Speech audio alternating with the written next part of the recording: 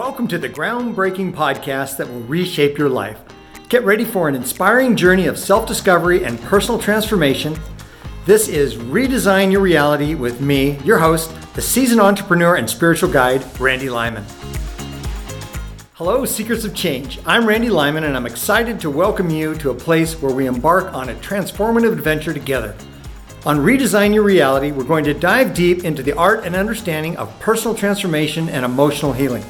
Are you ready to break free from the chains of limiting beliefs, unlock your true potential, and create a reality that resonates with your deepest desires? I've been on this journey myself for over 3 decades, and now I want to share my insights with you.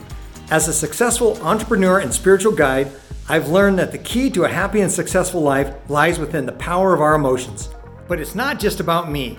Redesign Your Reality is about you and the incredible guests we'll be bringing on board. We're talking to experts who have mastered the art of emotional healing, manifestation, and spiritual evolution. Together, we'll explore the realms of possibility and provide you with the tools to embark on your own transformational journey. Are you ready to challenge the status quo, rewrite your story, and create a life that aligns with your deepest passions? If so, you're in the right place. Grab your headphones, open your mind, and join us on Redesign Your Reality. Because guess what? A happy and successful life is not a distant dream. It's actually closer than you think.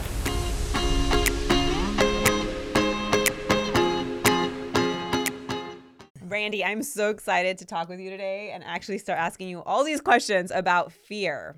So you're big on owning your emotions and really healing through emotional processing. Tell me, what would you say to someone who wants to heal but has a lot of fear? They don't want to dredge up old wounds. They don't want to think about their past traumas. There's fear that's getting in the way. What would you say to them? Goodness. Well, the fear is going to be there until we face the fear. It's like there's nothing to fear but fear itself. That's really true. And so our denial of the fear creates more problems to bring up more fear. It's a really negative cycle. And we're not taught this, but that's the reality. The reality is when we say, okay, I've got fear. I'm going to feel it. I know this is going to hurt, but it's not going to kill me. I'm not going to die. That's what I always tell myself. This is going to hurt, but I'm not going to die. And then my ego says, okay, we can do this.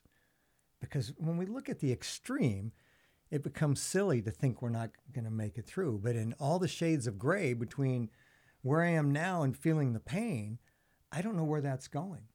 And my ego, my mind, my being says, I don't want to feel these old fears. I don't want to go there. So one of the tricks I do is I go to the extreme and I tell myself, I'm not going to die. It works for me. You're not in the caveman days and being chased down by saber-toothed tigers? No. Are you sure?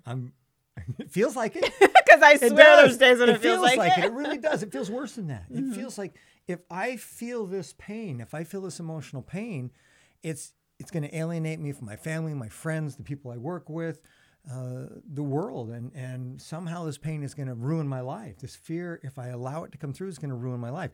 And then there's people first learning about the law of attraction. They say, I've got to think just happy thoughts to create a happy life. So I can't think about my pain or my negative emotions or my fear because I'm going to attract more of that. And ironically, diving into it and feeling it completely and releasing it is what it's really about. It's about finding a way to feel that original emotional experience that we only partially felt before we suppressed it, feel it completely, let the tears come out if necessary, whatever way it feels right in our body. We can't do it with our mind. And release that energy, and then our life gets better. And once we've done that a few times, then we're more likely to jump in rather than just being hesitant, like, oh God, here we go again. Eventually it gets to the place of, oh, here we go again. This is going to hurt a little. I didn't necessarily want to do it, but I know I'm going to feel better. It takes a while to get there, but if we have somebody we know who's gone down that path and we can talk to them, that's really helpful too. So here we go again. What does that look like practically? How does somebody actually heal these wounds? How do they go there? Well, there's a lot of different ways.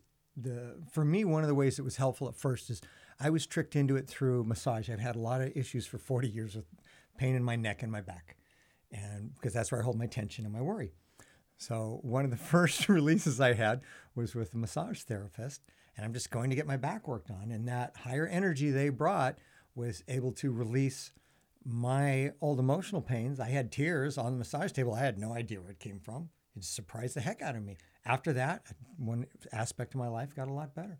So they were massaging you and you just started to cry? I started to cry out of nowhere. And you didn't understand it? I had no understanding of it at all. What was the emotion? Did you ever get to the bottom of it? The emotion was attachment to a woman I was infatuated with who didn't really have an interest in me, and we didn't have a future together. But for whatever reason, whether it's childhood patterning or whatever crazy reason, after I had that release on the massage table and the tears came unexpectedly, then suddenly that attachment went away from me. So my relationship with that person actually became better, and my desires for a deeper relationship went away, and my life got better. But how do you identify how and where and what modality to use to bring these fears and these emotions to light? So some of them that I'll mention, there's a lot of them. So massage is really pretty safe. Some people don't like their body to be touched, but if somebody likes massage, find a person who you think or hope is of higher energy, or can do a relatively brutal deep massage to help release some pain. And another one that works, a lot of people now do cold plunges. And cold plunge takes us into our body, and even if we don't have the emotional release then, it takes us closer to releasing.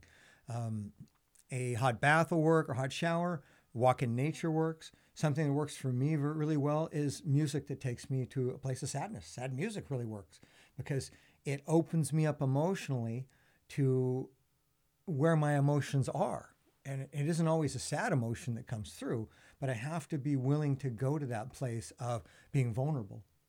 You know, I love that you're saying, well, there's a couple things here. First of all, I love a good massage. You're making me want to go get one right now. Like a lot of tension in my back, and I can totally use a massage. I love deep tissue, and I've never cried during one. So this is something I'm going to have to look into. But even further than that, music.